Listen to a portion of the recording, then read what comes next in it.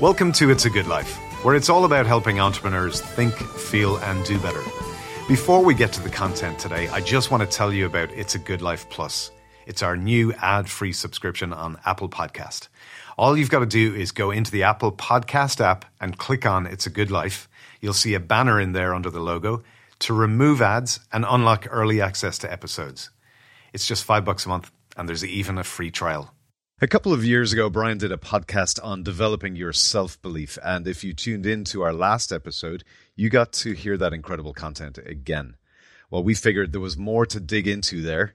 And with that, myself and Danny Iverson here in the studio, we have some questions for you, Brian. We had so many people write in specifically about that episode. It really resonated with them. And like I mentioned, our mission is to help entrepreneurs think, feel, and do better. Before we get to the feel part, though, we need to know where the pain points are and how we can fix those. So where does a lack of belief show up for an entrepreneur in their business and indeed in their life? Yeah, very, very costly on the personal and the professional side, right? I'd say the first thing I would probably didn't communicate it effectively enough with the original recording was how a lack of self-belief equals a lack of conviction. And so when you have conviction, people follow the path of strongest conviction. That's why if someone's got bad motives and strong conviction, you can be in trouble. People can be completely convicted of the wrong thing. So when you actually match up that you've got self-belief, you got the right type of belief about yourself. If you have the wrong type of belief about yourself, there's no conviction. And the conviction then has to spread to your product and service.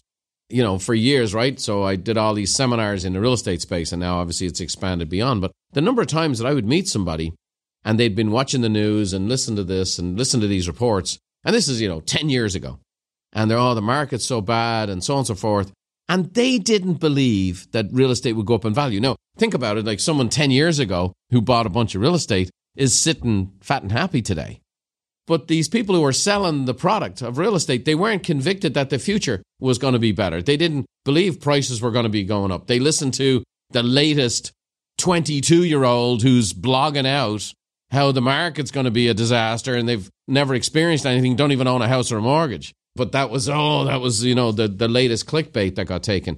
The fact is, I would look someone in the eye, well, if you don't believe that someone should buy a bloody house, why would they buy a house? If you don't believe it's the best investment that 97% of people have ever made, then why in the world would they believe it? And so, there's the lack of belief in yourself. Then there's the lack of belief about your products or services that you offer.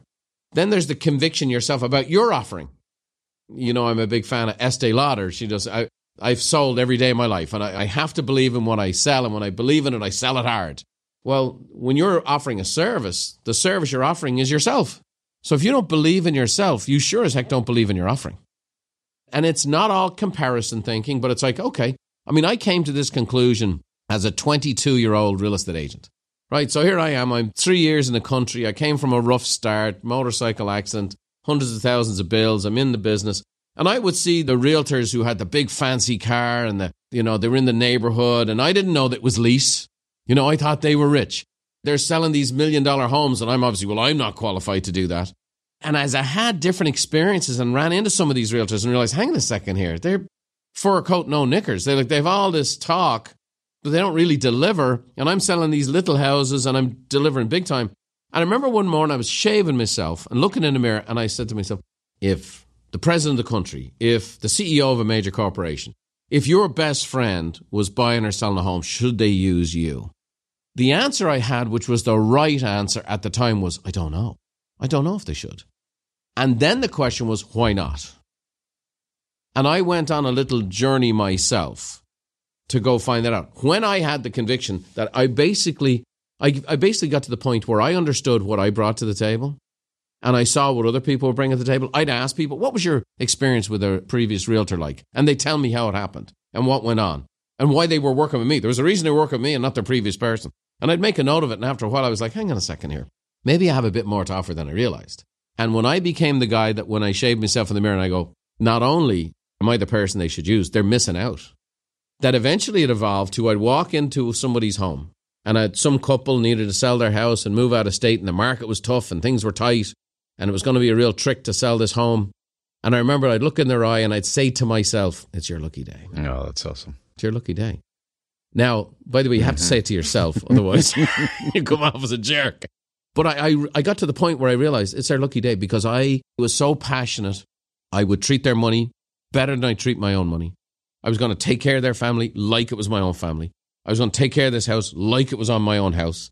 I was going to give them the advice that I would only give to like a family member or best friend, and that it was their lucky day. And I had the skills and the drive to do it, and I was going to figure it out. So I think lack of self-belief, or, when you're lacking there, you lack that conviction. You lack that conviction in your product or service. You lack that conviction in your offering.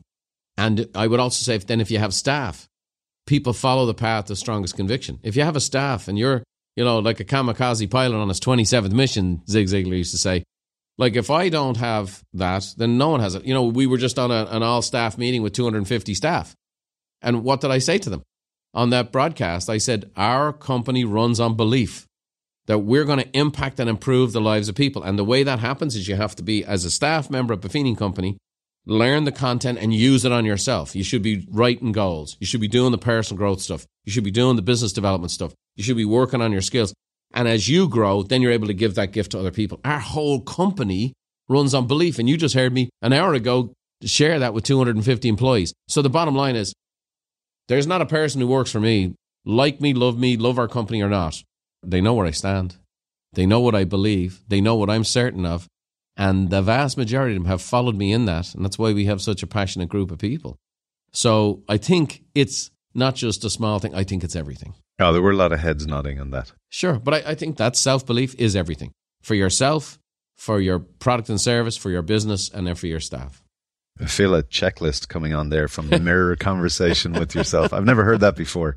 I can totally see you having that conversation with yourself, and glad to hear some of those stay inside your head too. A study, we were looking into some of this stuff ahead of today's call. The American Psychological Association found that 7 out of 10 people feel or have felt like an imposter at some point. It's probably higher than that. I feel like everybody has, right? How does developing your self-belief help combat that imposter syndrome? I think the important thing, there's such lack of transparency and authenticity in the world today. People aren't willing to share their difficulties. Everything's just posturing. Like, everyone has the little voice. Everyone has the little voice. Every single person on the planet comes with a little voice. It's built into the system. The little voice that says, you're not that good. You're a fraud. You're not congruent. You say one thing, you do another. And by the way, 2 things can be true at the same time. More than 1 thing. 3 things, 5 things can be true at the same time. The fact of the matter is, everybody falls short. There's no perfect people. One of the feedback we got from this meeting we just held with everybody, they were talking about our mastermind event, right, which is our flagship event. We had over 3,000 people coming away saying it was the best event they were ever at. I led off that event by showing a picture of myself 30 pounds heavier than I am today and saying this was from 6 months ago and I didn't even recognize myself. That's right. Mr. Motivator, Mr. Inspirational, Mr. Coach Guy, Mr. Guy with a lot of answers, with the 500,000 people tuning in every month on a podcast, looked at a picture of himself 6 months ago and was shocked and said, man, I got to do something about it. And that, across the board, was the most transformational thing in the whole event. I had 4 fabulous speakers. We had 2 days, 8 sections of content. Brilliant event. But that's the stuff that struck with people. Because why? Because someone who's they admire and who's considered a successful person stood up and goes, hey, here's where my shortcomings are. And then here's what I went and did something about it. So we all have that little voice. And it's okay. It's just not okay that the mouse has a megaphone. It's not that it cannot be the dominant picture. And we're so quick to believe other people and so quick to doubt ourselves. And the fact of the matter is people are projecting, and usually projecting images, and everything is such image now. One of the things that you watch a movie today and you have some bit player in the movie has to make an appearance, or there's so many distractions in the show. That's one of the reasons why the British still dominate with a lot of their actors, and because they get, I have a bit part. I'm going to do my bit part and then go home for lunch. In America, it's like, I have my 8 seconds here and I'm going to selfie my way. The bottom line is, we all have that little voice. We all have those doubts, beliefs, fears, apprehensions. We've all made mistakes. We all have something to go back to that says I didn't get it done. But at the end of the day, the imposter is the person who's not willing to acknowledge their shortcomings. The imposter is the BS artist that says, I don't make mistakes. I got it all figured out. I got it all figured out. I'm good to go, whatever. That's the person that has to go home at night and in their heart of hearts is consumed. And in the business I'm in the personal growth and development business, the self-help business, there's a bunch of those people have written books and they'll never, ever acknowledge their own shortcomings or what they've come through. And yet that's the only thing people identify with. So we all have the little voice. We just got to make sure the little voice that we heed it without hearing it. We heed it and then go out and see where we need to grow, but we don't give it too much power. What is it that you bring to the table? Are you the person that should help somebody? What are your gifts? What are your strongest suits? What do you do? What have you done? I've done it before. I can do it again. Okay, that's what I know I'm about. I'm going to go do that. That's awesome. I got a question for you, Brian. You just mentioned one of those phrases that you often say, I did it before, I could do it again. Another one that you mentioned in the episode is just being myself is good enough to be great. Where did you get that, or how did you develop that? Mr. Danny Iverson there. Danny's the curator of all the podcast content and has listened to every message I've ever done, so he keeps me straight here. You know, that was an event I did years ago, and it was a phrase, and I think you may remember it, and David, you were there as well, where I had, 1,000 people who paid a lot of money to be at an event for 3 days, and high-produced and highly successful people. And I came up with this phrase, just being myself is good enough to be great. And you saw it. It's years ago. It transformed a room of high achievers. And part of that maybe is because everybody does have that little voice and that imposter syndrome. So I'll give you my more transparency on that. I'm not just an immigrant. You are always an immigrant. You came from somewhere else. I'm a proud American citizen for 20 years. My bride and I are picking out burial plots. I'm going to be buried in America.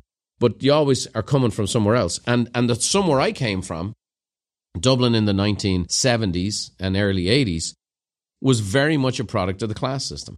So I was a house painter's son, and we worked in a lot of expensive homes or buildings.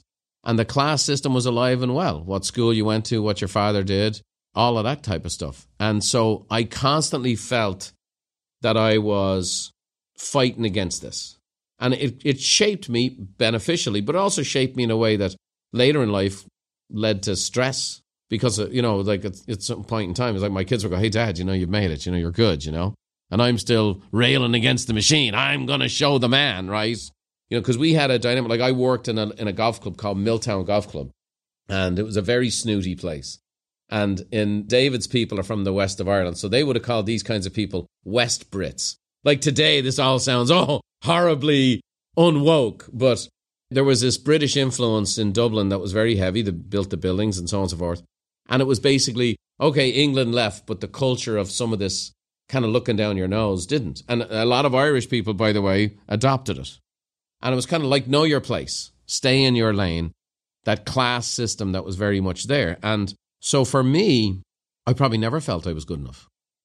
Like with the class system, the funny thing about it, the way it works, back in Europe, it doesn't matter how much success you have or how much money you make, you're still not one of us. And it wasn't like I wanted to be one of them. I just didn't want to be judged as not one of them. So I think that drove me unconsciously in a lot of ways. And it's also why I love America. Because America is a meritocracy. They don't give a rip who your father was or your grandfather was. In fact, Americans kind of love the fact that if you had to overcome a story and you came from nothing or you came from the rags to riches stories, Americans love that more than anybody. So I think, like all things that are profound, you must come to the truth of your own self first. So the truth of the matter is, at this stage, I'm a multi-millionaire, recognized as one of the best public speakers in the world. I have this huge following, this great big business, and we're the most influential company in a niche that represents 16% of the largest economy in the world. And yet I'm walking around still trying to prove to some fella in Milltown Golf Club when I was 16 years of age that I belong. Some fella I'll never see again, never talk to again. And so I had to come to the conclusion, again, another kind of a shaving moment where, hang on a second here. I got to just being myself. I enjoy being myself. I do. And people enjoy me being myself. It's one of the things they resonate with, whether it's on this podcast or a seminar or whatever. So I've become very comfortable in my own skin. But then I had to take the second step. So beyond just being comfortable in your own skin, beyond just using your gifts, that just being yourself is good enough to be great. You know, like I've been to the seminar, Les Brown, you know I love Brown. You have greatness within you. And everybody wants to believe that, but nobody does.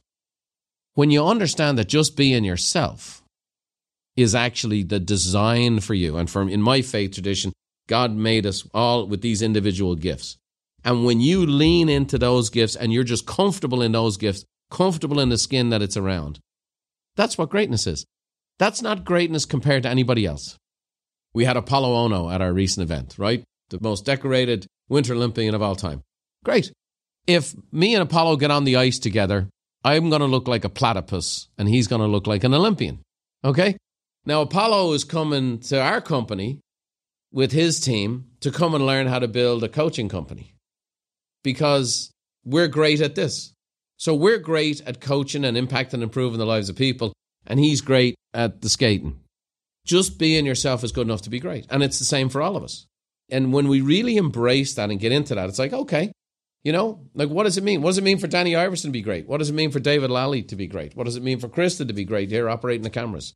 What does it mean? And it's really the embrace and the fulfillment of the gifts you have. You can't just, I was born with these gifts, therefore I'm great. Bloody no.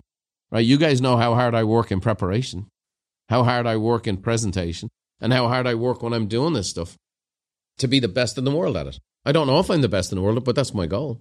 You prepare. Yeah. And so the key is to bring it together. So just being yourself is the embrace of your gifts, the embrace of your talents, the embrace of who you are, the embrace of yourself, just being yourself is good enough to be great.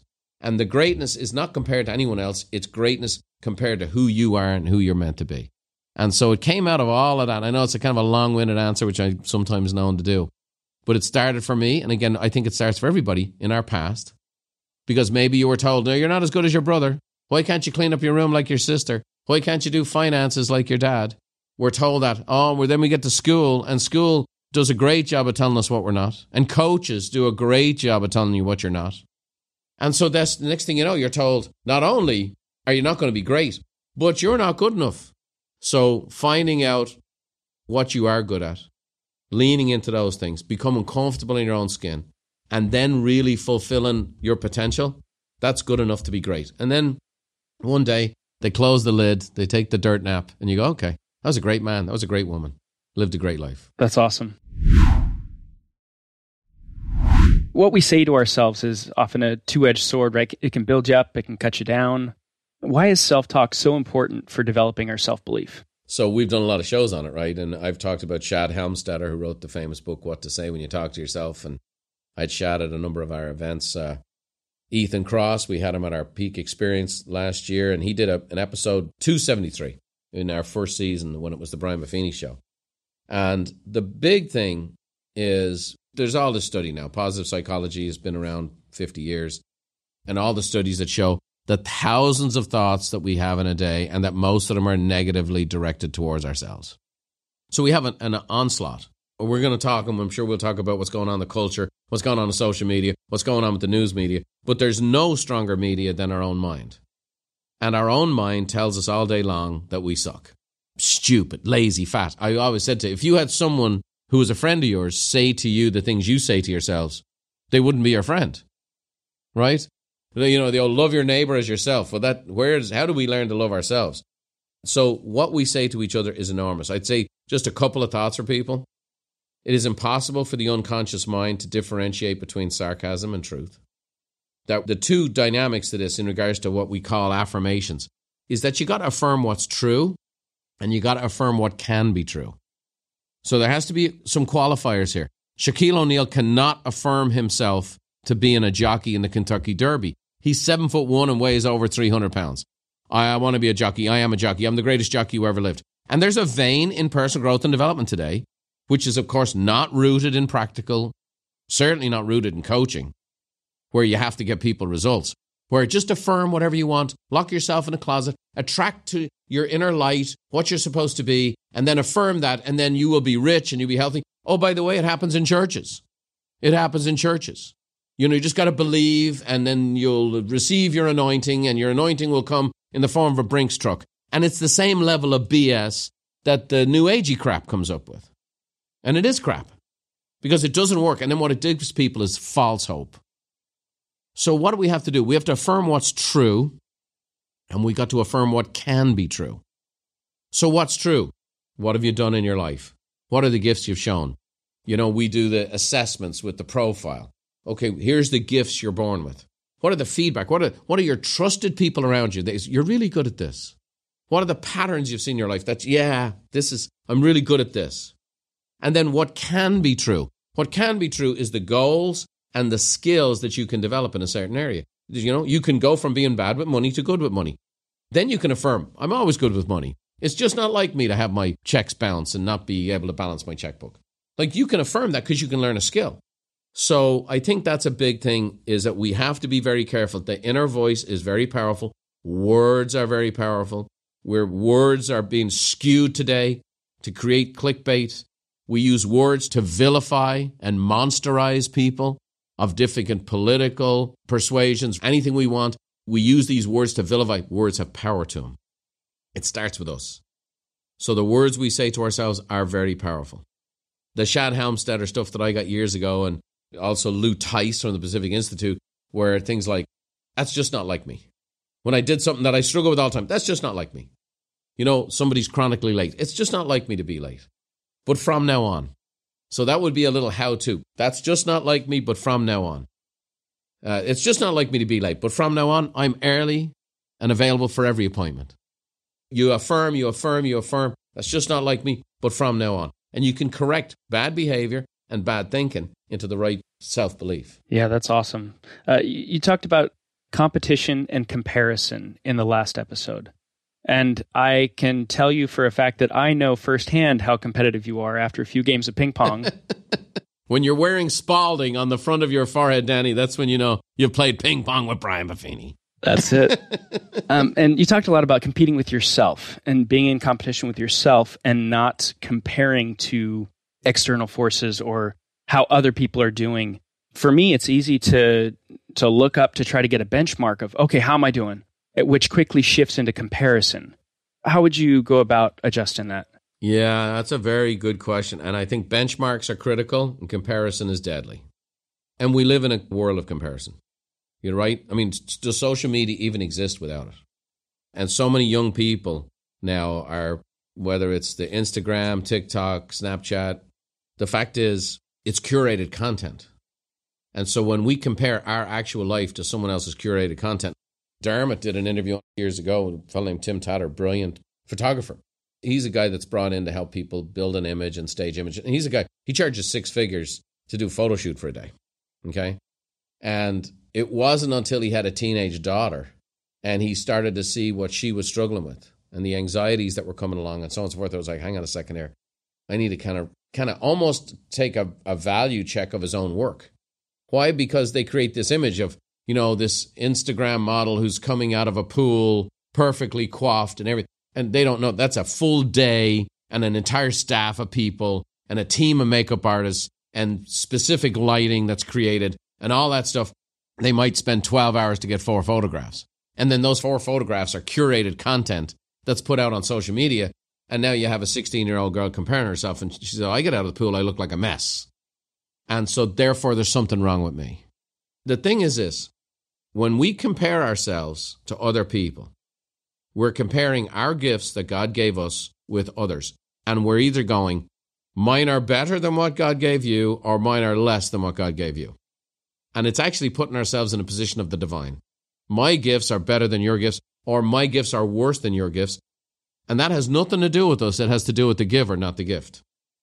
Benchmarks are critical. That's why we have goals. And it's okay sometimes to go, this person, like you can compete in the marketplace, right? This person has market share. This person has had a certain level of success. This person paid off their debts in a year. How'd they do that? And we can learn from those things. We don't want to live in this competitionless world, but it's competing with yourself is a much higher purpose. For example, for me to go and say, okay, I've done 2,500 seminars. I've spoken to millions of people all over the world. Am I going to sit down and compare myself to a speaker and go, I'm better than them? I try to find people that are brilliant at what they do and then say, okay, what are the things you do to get to the next level? How can I get to the next level in what I do? How can I be the best in the world at what I do? I can learn from Apollo Ono as a skater. I can learn from Dan Jansen. I can learn from Sydney McLaughlin, a 400-meter hurdler who's 22 years old. I can learn from her without comparison. So I don't think any less of myself because I can't run 400-meter hurdles in 50 seconds, right? Because we all know that's like stupid. And I think for men, there's the classic measuring sticks, your net worth and your self-worth and things like that. So I think milestones are great. Benchmarks are great. Comparison is deadly. I think it's the biggest epidemic in our country today. I think we need to develop our own self-belief and help our young people develop their self-belief and get out of the comparison mode. Then enjoy the TikTok video without thinking any more or less of yourself.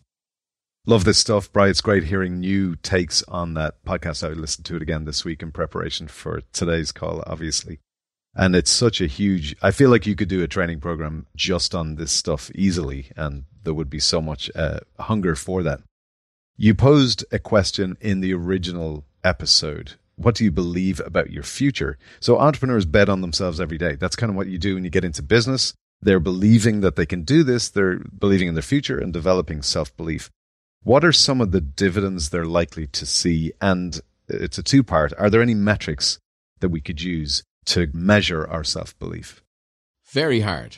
Very hard to do, except you'll see it in your performance.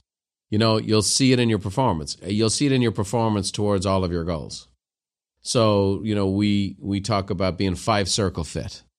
So, okay, spiritually, in your family and relationships, in your business and career, in your financial world, in your physical and mental well-being. So you have goals, and then like Danny talked about, you have benchmarks. You will see the results show up, and that's why it's not just about working harder and developing your skills. When you become more of who you're designed to be, and you believe more in yourself, you will see the results show up in all 5 circles. And the same person who goes on an appointment or has an interaction with a customer, it goes better, it has less friction, it has greater advocacy afterwards. You'll see it show up in more referrals. You'll see it show up in more income. You'll see it show up in more positive interactions. I'll say this. I'm always amazed when I go to work on myself how much more positive my family's become. When I go to work on myself, Beverly's really doing well. The kids they're on a roll. Good for them. They must be working on themselves.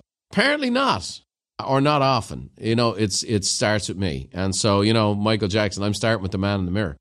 All I will say is, if you think about this in the reverse, what would happen to your life if you significantly reduced the belief you have in yourself, in the product and service you offer, in your gifts, in your value, in your business, in your industry, in the future? Let's say it all went down by half. What do you think happens to the results? What do you think happens? And that's why, when people are binge watching the news, the news sells advertising. That's what they do for a living. And I know I'm always banging on them because they're easy to bang on. And they're getting worse. They're getting worse because they have to get more extreme. The fact of the matter is, if you buy into that stuff and you drench yourself in that stuff, those are the affirmations that are going on in your mind. That's the belief that's taking place. All of a sudden, the country's gone to hell. There is no hope. There's a future. I watched the other night with the kids the movie Miracle. And in it, it's the 1980 hockey team. And it's just a feel-good movie about a true story about the U.S. hockey team, an incredible coach, and Herb Brooks, and how they went and beat the unbeatable team, the Russian hockey team. But one of the things that's fascinating about it is Jimmy Carter does a speech in 1979. It's a very famous speech. And he talks about how 50% of Americans at that time believe the next 5 years will be worse than the last 5 years. Now imagine in 1980 if you bought every piece of real estate you could. Imagine in 1980, for example, if you bought every stock you could. And oh, by the way, we did this at our mastermind event. If you bought $100 worth of stock in 1980, it's currently worth $9,800. So every $100. President Carter was trying to shake people out of it. But let's just say that people go, yeah, the next 5 years is going to be worse than the last 5 years. We've got massive inflation. We got runaway interest rates. We got problems with gas and gas lines and distribution. And it sounds just like a year ago.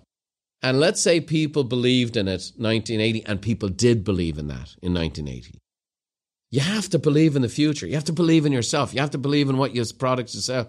And here's the thing, I'm sold. I'm sold on the future. Not that it doesn't have challenges, not that it doesn't have problems. I'm sold. I'm still buying real estate. I'm still investing in stock. I'm still investing in myself. I'm still believing in my customers. I still believe in my staff. And I believe if we provide a superior product and service to coach and train people, that they can change their lives. And when they change their lives, they'll tell their friends, and Buffini Company are going to grow from strength to strength in the years to come. That's what I believe. I'm buying. And I'm planning on being around for a while to see it come. But Good. It starts with that self-belief. It shows up in conviction. And then the future's bright. Wow. I think we should just leave it there. Sorry. I mean, there's nothing else to say. Fantastic, Brian. Awesome. Glad we dug further into this podcast. And thanks to you, as always, for going the extra mile and bringing some belief. Well, we hope you're enjoying It's a Good Life podcast. We certainly are enjoying the work ourselves. Danny Iverson and myself always like to corner Brian and get a little bit more content from him. Be sure and share the show with others. And if you want some questions put to Brian, find him on Facebook or Instagram. Send us your questions and we'll pose them to him. And in the meantime, until the next time, here's our believer-in-chief, Therese Buffini. May the road rise up to meet you, and may the wind always be at your back. May the rain fall soft upon your fields, and the sun shine warm upon your face. And until we meet again, may God hold you in the hollow of his hand. See you next time.